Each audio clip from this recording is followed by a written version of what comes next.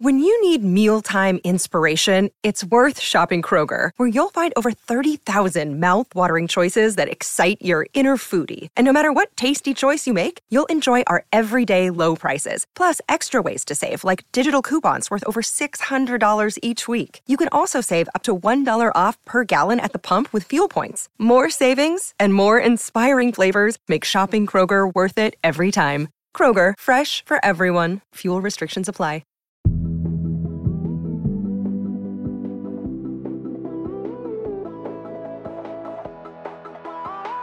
Oi, Lin-Manuel Miranda, the fuck is this? Hi, I'm Madison Malone Kircher. And I'm Rachel Hampton, and you're listening to ICYMI. In case you missed it. Slate's podcast about internet culture. So last week, while many of our feeds, mine, Rachel's, probably yours, were full of West Elm Caleb, there was actually another big piece of news that hit. Honestly, it might have been bigger than West Elm Caleb. The M&Ms are getting a makeover. More specifically, the female M&Ms are getting a makeover. Lady M&M's looking different for 2022. The green M&M no longer has those knee-high go-go boots. The brown M&M's high heels are shorter. Feminism. Girl bossing? Gatekeeping? Girl boss. Gaslighting? Gaslight. The corporate machine that is the Mars Corporation that owns M&M's announced the changes as a move focused on, quote, creating a world where everyone feels they belong and society is inclusive. You're going to see our brand evolve in its look and feel to reflect a dynamic and progressive world that we're living in. For example, green. Cool, great. I love when the mascot for capitalism is also inclusive. Same. I love it because of the memes, because the rebrand inspired this entire wave of memes, my favorite of which went something like, the green M&M used to be a thought, and why are we de-slutifying the green M&M? Which is true. Society is inclusive of sluts and thoughts. What is a society without a thought? It's true. I can't believe they made the green M&M 50% less fuckable. How dare they make this animated candy less hot? So all of these words leaving our mouths sound insane. They sound about as insane as that time that movie critic was really horned up for Mrs. Incredible. However, as the internet does, there was genuine outrage from people who are mad that they can't be horned up for candy anymore, like one Tucker Carlson. M&Ms will not be satisfied until every last cartoon character is deeply unappealing and totally androgynous. Until the moment you wouldn't want to have a drink with any one of them. That's the goal. When you're totally turned off, we've achieved equity. They've won. Okay, once again, I must note that that is not satire. That is a real news clip from a real news program that ran really in this country. Well, technically, according to the law, Tucker Carlson is not a news program. This was deduced in a court of law that no one should look to him for actual news. And that's why he sounds absolutely unhinged, talking about how he should be attracted to a piece of anthropomorphic chocolate. Does it make you not want to eat M&Ms? Because at the end of the day, that's the whole point. Where I didn't understand that we were supposed to want to get drunk with the M&Ms when they were sexy. I thought we were still just supposed to want to eat them. You're just going to have to find other porn on the internet. Like, y'all, you can just watch hentai. It's available. Wow. We are off the rails. And it is like minutes into the show today, Rachel. We are not off the rails. This is what we've been describing the entire time. What are you even talking about? You know that's exactly what we're talking about. And we're shitting and giggling over here, but it's all fun and games over here until you realize that the real thing we should be talking about, instead of the fact that the green M&M is no longer a thought, is that the company that owns M&M's perhaps traffics in child labor? Last year, a group attempted to bring a child slavery lawsuit against Mars, Nestle, and Hershey because of the unethical cocoa harvesting practices these companies use. The U.S. Supreme Court didn't let that suit go forward because the crimes happened outside of the purview of the court, so happened outside of the U.S. But it doesn't mean that the desexified M&Ms are any more ethical than they were last year. All right, well, that's all the time we have for bottom tier chocolate, because on the show today, we're going to be talking about Bruno. No. Rachel, we don't talk about him. I'm sorry, but we must. We have to talk about him. More specifically, we have to talk about why we don't talk about him, or why we don't talk about Bruno is the biggest song from Disney in its long, long history. Just about. We'll be discussing Encanto, how this song shot up the music charts because of TikTok, and our favorite topic, the internet's feelings about lyricist, composer, and eternal meme, Lin-Manuel Miranda. I know you can't see it, but know that I am biting my bottom lip. We'll be back with all that after a quick break.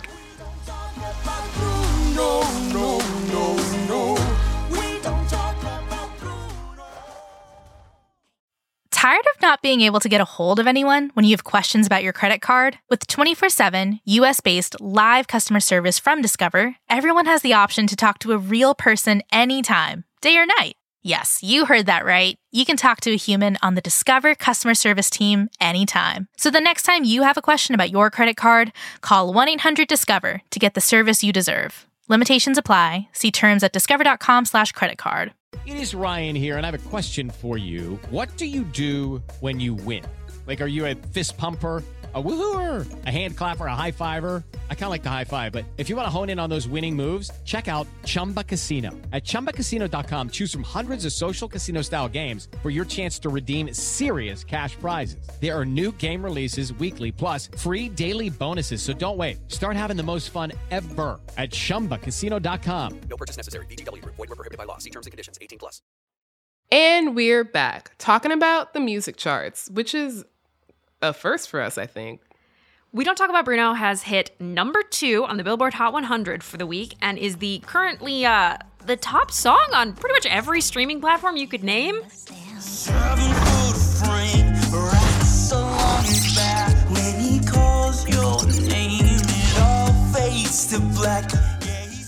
At this point, it's basically shoved Frozen into a deep, ice-covered ditch.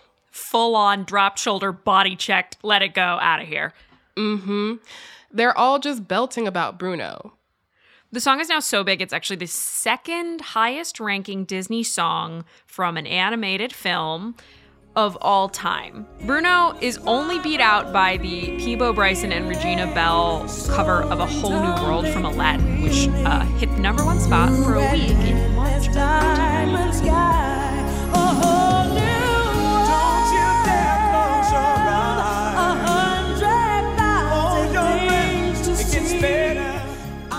Okay, honestly, that song is, in Rachel parlance, an absolute banger. The reason Bruno is topping the charts right now, at least in part, is TikTok. Ever since TikTok started being included in the Billboard Hot 100 chart calculations, it's pretty much got a stranglehold on those numbers. It's taking unsuspecting songs like We Don't Talk About Bruno straight to the top. It's also led another Encanto song up the charts as well, Under Pressure, which I would argue even more of a banger. Yeah, 100%, without a doubt. We're in agreement. That's not a hot take here. My lukewarm take. That song is currently ranked at number 10. Pressure like a drip, drip, drip that'll never stop. Whoa.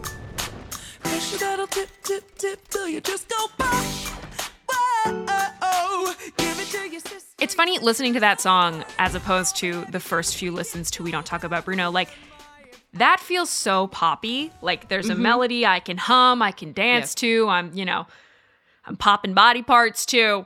Yeah, and in the actual movie, during that scene, Louisa, who is the person singing it, has a dance break during the poppiest part of the song, which feels like it was tailor-made for TikTok, which is what makes it shocking that We Don't Talk About Bruno is what managed to catch TikTok's ear. And to be clear, this isn't just my opinion or Rachel's opinion. This song literally isn't eligible at the Oscars because Disney opted to submit other songs from the movie. So both of these songs that are blowing up on TikTok come from the movie Encanto, as we mentioned. It's a very sweet story about a family who lives in a magical house in Colombia that bestows a special power to each member of the family. Except for Mirabel, our main character, who's a special unspecialness. She never gets a power, uncovers a painful past that the family would rather not dwell on. I feel like we have to say at this point that it's not the best Disney musical. Visually stunning, I will say that. But from a music perspective, I don't even think it's Lynn's best Disney movie. Hello, Moana. You perfect thing, you. It is, however, can we agree, let's say a beautiful story, a resonant story about how generational trauma and what your family expects of you can ultimately undermine your family. And I think that really comes out in the second song we've mentioned that's gone viral, which is Under Pressure, which is sung by Louisa, who's the oldest daughter. And it's about that experience of being the oldest daughter of an immigrant family and how the kind of pressure of being a third parent in a way falls on her shoulders. Whoa, give it to your sister, it doesn't hurt, and see if she can handle every family burden. Watch as she buckles and bends but never breaks. No mistakes, just pressure like a grip. That's definitely true, and I think something we're also seeing with We Don't Talk About Bruno is that this is a story that touches a lot of people globally. The song has actually been translated into 20-some languages. Oh, damn. But I would say that is not the reason TikTok has latched onto it. Frankly, the plot has very little to do with TikTok latching onto it, I think. TikTok doesn't ever give a fuck about the plot. They continually lose the plot. The thing that TikTok latches onto is any kind of musical. TikTok, like me, loves a musical. I feel like you have to explain as the theater kid what exactly it is about We Don't Talk About Bruno and the way it kind of just nestles into your brain, because this feels right up your little theater kid alley. I'm not saying I've been training for this my whole life, but I've definitely been training for it since the day in the 6th grade when my music teacher wheeled out the AV cart and said, "We're going to watch West Side Story today. I don't want to teach." That feels like as the kids say, a core memory for you. Yeah, it was like the best day of my life. But that actually does connect here because We Don't Talk About Bruno. It's when you listen to it the first time, you'll hear it's all of these seemingly different melodies as each member of the family sings or raps or whispers about why they don't talk about Bruno.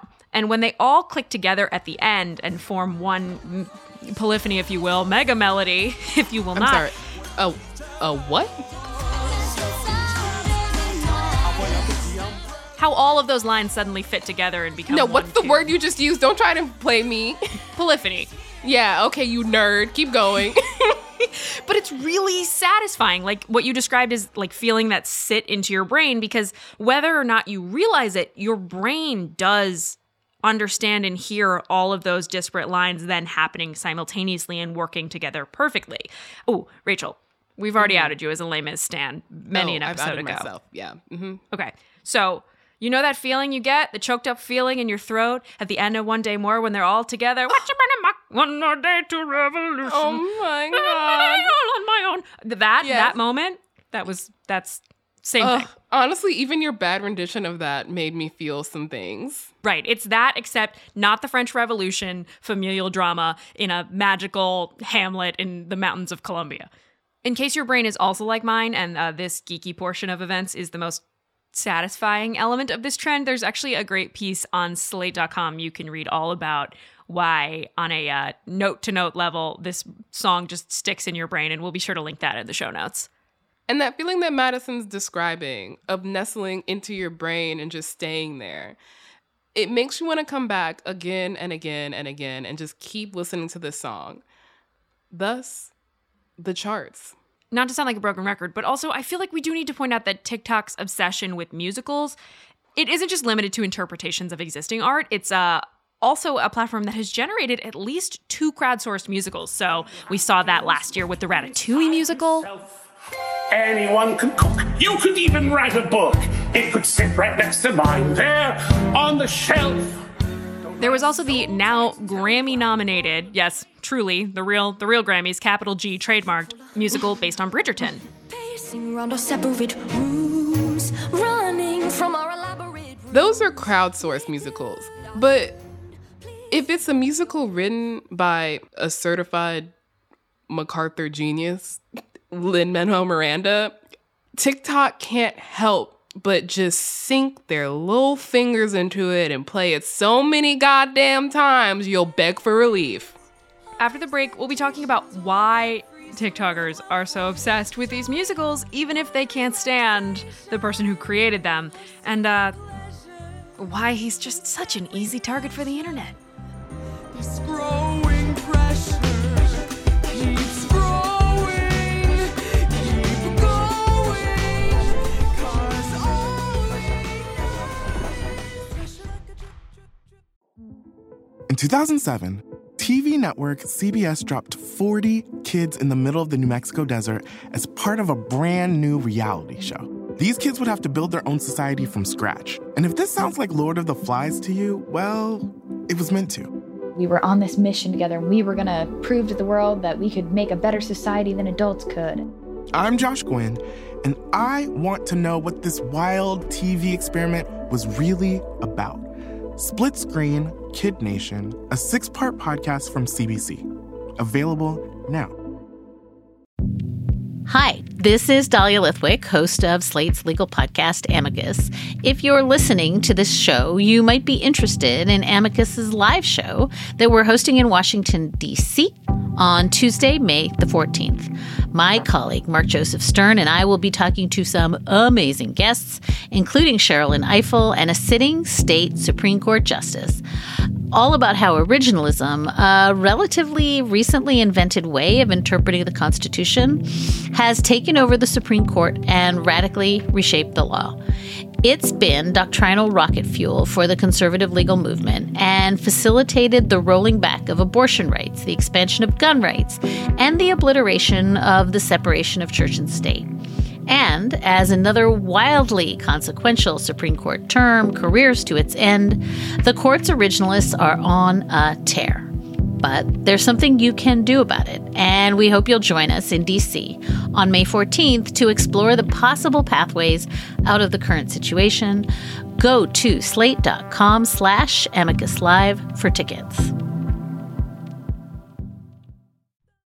Hi, listeners. If y'all love our show and want to support our journalism, please consider subscribing to Slate Plus. Not only is it only $1 for the first month, it means no ads on any Slate podcast, including this one, unlimited reading on the Slate website, access to every article and advice column on Slate, and you will never, ever hit a paywall. You'll also get bonus segments or episodes from some of Slate's incredible shows like Slow Burn, Political Gab Fest, Big Mood, Little Mood, and Amicus. To subscribe, go to slate.com/ICYMI+. All right, we are back with the corny man himself, the king of corn, corn on the cob, Lin-Manuel Miranda. Okay, that was corny. Have you met me? Yes. Yes, I have. But I still feel I need to tell you. Just like the teens feel the need to tell Lin every single day of his life that they hate him. Honestly, brutal.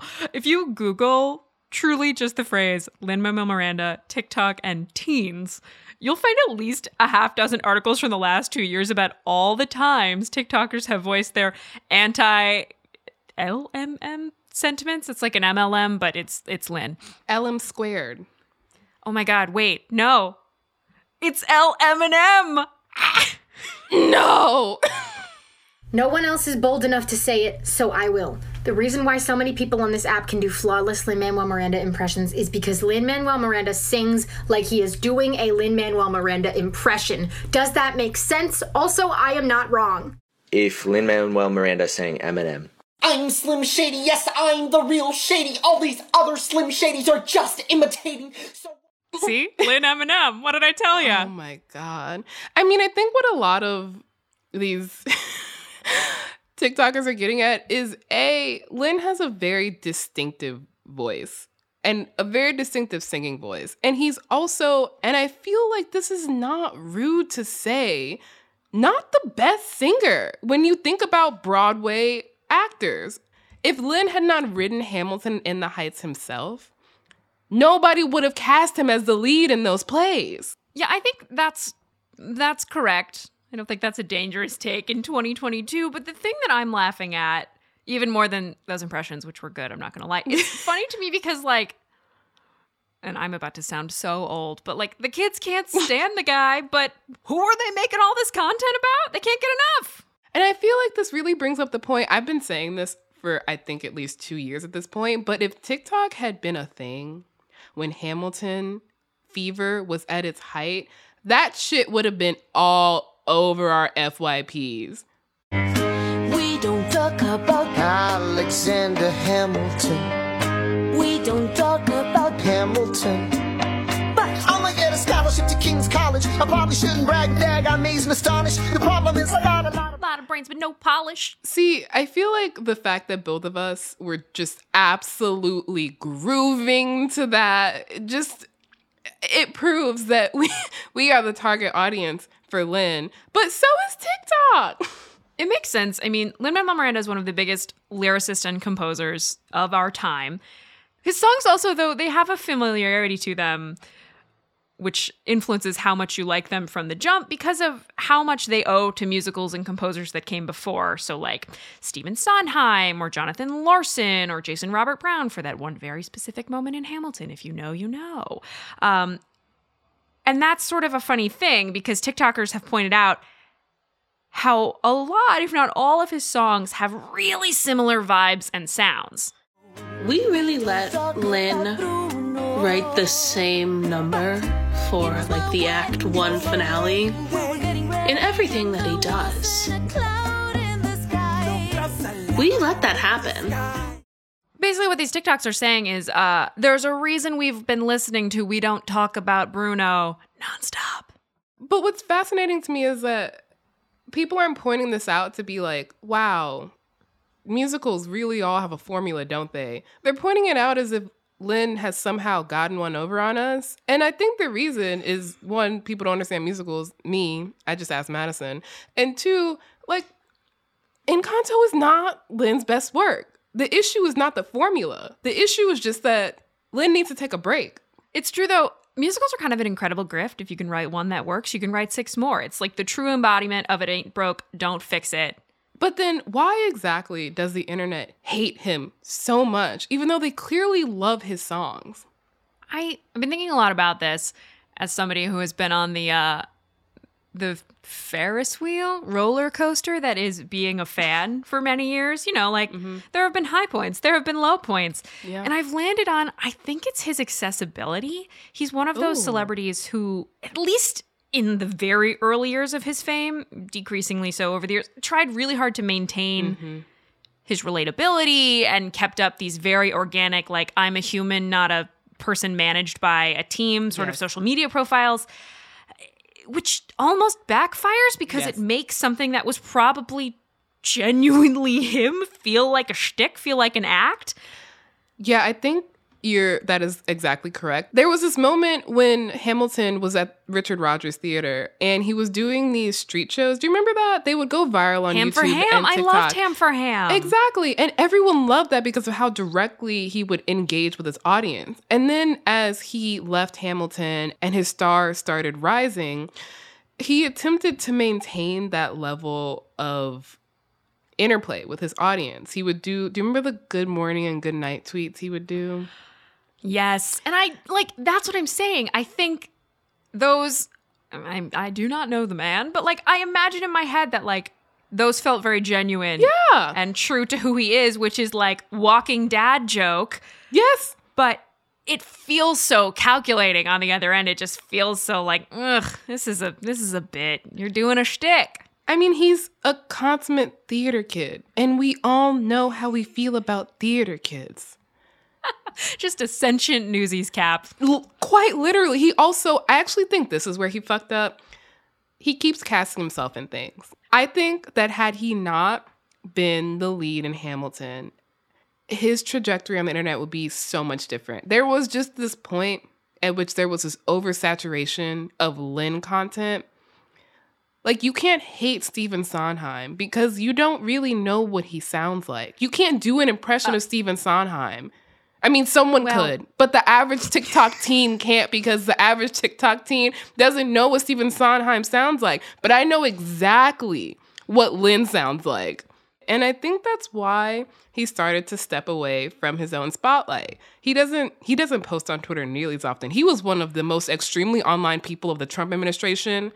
It was wild. And he now signs his tweets. So like, when you get a tweet that is from him truly, it'll have the initials, sort of like, I think Hillary Clinton used to do that. Maybe still does with their tweets. A comparison that perhaps illustrates too much. I think the wall that TikTok is running up against with Lin, though, is that all these things we're describing, the tweets, the casting yourself in stuff, the like busting out the microphone on the street to put on a spot show before the show you wrote, he is the manifestation of what makes musicals catchy, which is corniness.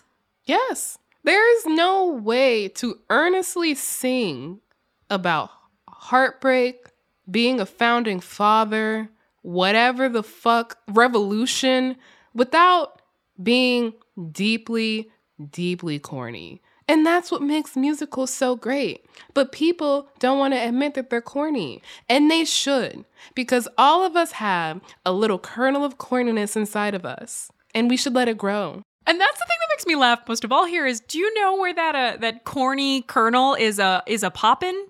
TikTok. Yes. Being corny is like a rocket to TikTok virality. Earnestness is an entire freaking genre. Like, lest we forget the time we were all obsessed with a pug that had bones or maybe didn't have bones.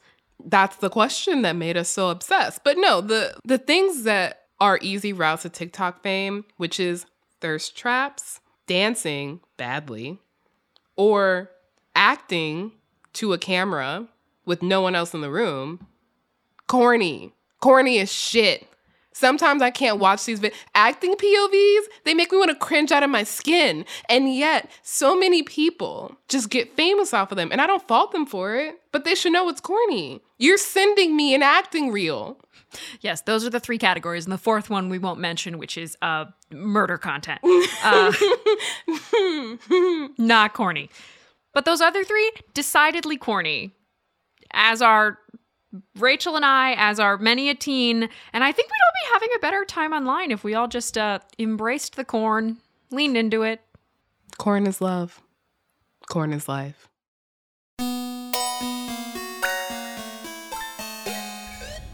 All right, that is the show. We'll be back in your feed on Saturday, so please subscribe. It is the best way to never miss an episode. It is still free. I know, shocking. Maybe one day we'll charge for it, but that day is not today. So hit the subscribe button. Or do what my friend did, which is drunkenly take your friend's phone, subscribe to ICYMI from their phone.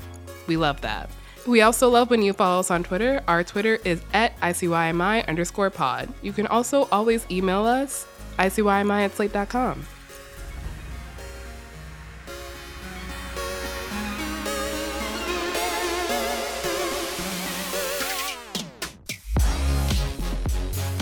ICYMI is produced by Daniel Schrader. Our supervising producer is Derek John.